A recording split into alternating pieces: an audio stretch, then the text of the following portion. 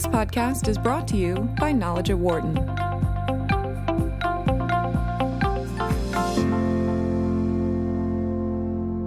You're listening to the Knowledge at Wharton podcast. I'm Rachel Kipp, Associate Editorial Director of the Knowledge at Wharton website. We're here today with Wharton Marketing Professor Gideon Nave. He's here to talk to us about his new paper, which looks at whether musical preferences can tell us something about people's personalities. Gideon, thanks for being here. Thank you, Rachel. It's always a pleasure. So talk a little bit about why study the link between music preferences and our true psychologies. Why is this something we want to know about? Yeah, so we live in a time when personalized music is becoming more and more present in our life through services such as Pandora or Spotify. And we know from past research that when people are giving, for example, the task of getting to know each other, music is one of the first things that they tend to talk about, which suggests that music is indeed revealing something about who we are. The question at hand is, in what way can we predict people's personality, basically who they are based on their musical preferences, and what are the actual link between specific dimensions of musical preferences and personality dimensions? It's important to know that there were studies about this before. Most of them were in relatively small samples in populations of college students. They didn't actually look at what people really listen to or natural behavior. And in this study, we tried to use a large and diverse sample where we first asked people how much they like novel pieces of music after actually listening to them, and also looked at people's Facebook likes. Now, these music samples, I should point out, were not music they would have heard before. They're not artists they would have heard of. And tell us how you picked those and how you made sure they fit what you were trying to study. Yeah, these were music pieces of unreleased music. And we know based on previous investigations that they capture a nice variance in individual musical preferences between people.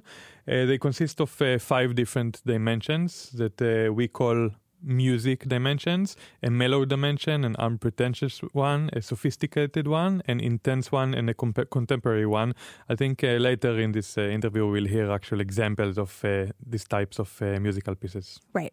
Now, when you say musical preference and personality, you're not talking about, say, oh, you listen to polka or you like John Denver, so I don't like you. I mean, this is going a lot deeper than that and looking at a lot deeper parts of our personalities. Yeah, so first of all, the musical preferences are from actual music that you listen to. In terms of personality, we used a model that is called the Big Five. It's been the workhorse in personality psychology for over 5 decades. It's based on the finding that much of the individual differences between people in personality can be explained by 5 main traits. These traits are openness, which represents people who are high in openness have more intellectual curiosity, creativity, and prefer novelty and variety. The second dimension is conscientiousness. People who are conscientious, they are more organized and dependable. They show self-discipline and act dutifully. They can also aim for achievement and prefer for planned rather than spontaneous behavior. The third dimension is extroversion versus introversion, such that extroverts have more energy, assertiveness, sociability, and they tend to seek stimulus at the company of others. The other 2 dimensions are agreeableness, the tendency to be more compassionate and cooperative rather than suspicious and antagonistic towards others. And the last one is neuroticism, which is the opposite of emotional stability. People who are neurotic, they tend to experience unpleasant emotions easily, such as anger, anxiety, depression, and vulnerability. And these 5 traits explain something like 50% of the variance in people overall in personality. So now you're going to introduce some of these clips to us and tell us what were some of your key findings based on people's reactions to them. Yeah, so the first overall finding was that we can predict people's personalities from their musical preferences. We can do it most notably for openness and extroversion, but all traits were predictable and also from the Facebook likes. So actually the Facebook likes did better than the actual music, and it makes sense because the Facebook like contain more information than just the pure sound. I think we were quite surprised to see that you can predict personality well just based on how much people rate liking of very short excerpts of as short as 15 seconds. in this case. The specific associations between music and personality were that high openness people, for example, liked mostly sophisticated music. We define this music as music that is inspiring, complex, and dynamic, and it comprises mostly classical, operatic, world, and jazz pieces. For example, this piece, this 15-second excerpt was highly correlated with people's openness level.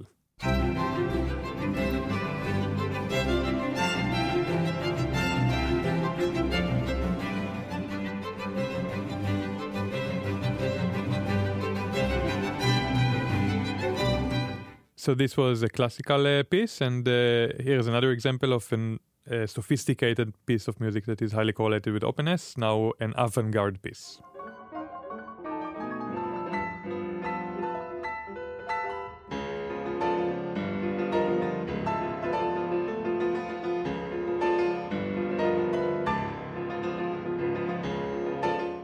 The high openness people, on the other hand, disliked two types of music.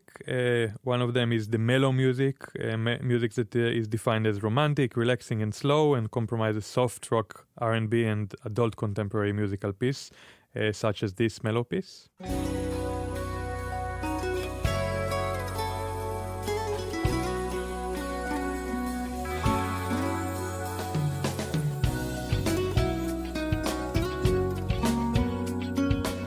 Yeah, and high openness people also disliked music that we defined as contemporary, which is electric, not sad, and comprises genres such as rap, electronic dance music, Latin, and Europop pieces.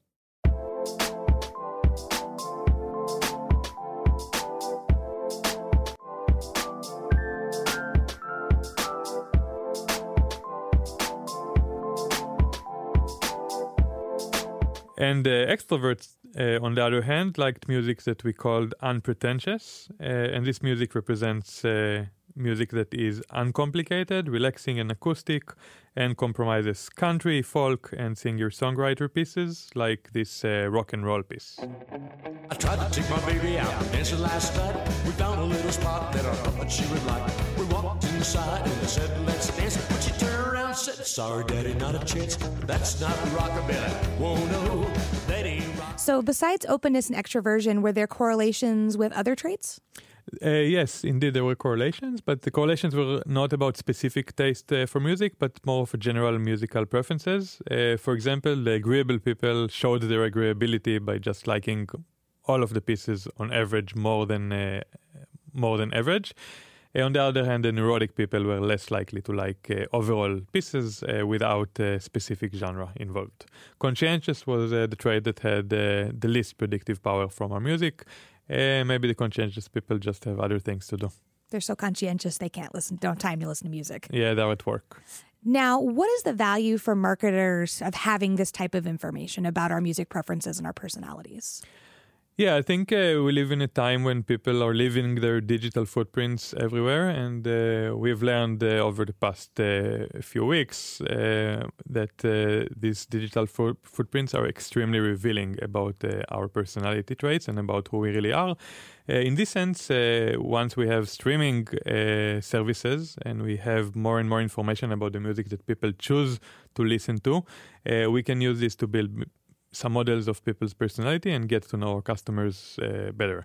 Now, of course, this is useful for marketing, but it's also important for privacy reasons and for policy, because we have to be aware that once we are revealing this information that is seemingly innocent, just the type of music that we choose to listen to, we're actually revealing something meaningful about who we are, which potentially can lead to maybe sending us persuasive messages that will influence our behavior and so on, as was shown in the Cambridge Analytica scandal. I think that overall this also has a lot of potential upside. Once marketers know you better, they may know which products to better match you. For example, knowing that you're neurotic, maybe I will want to match you things that are good for neurotic people, such as maybe psychotherapy or specific types of sports that will help people get better.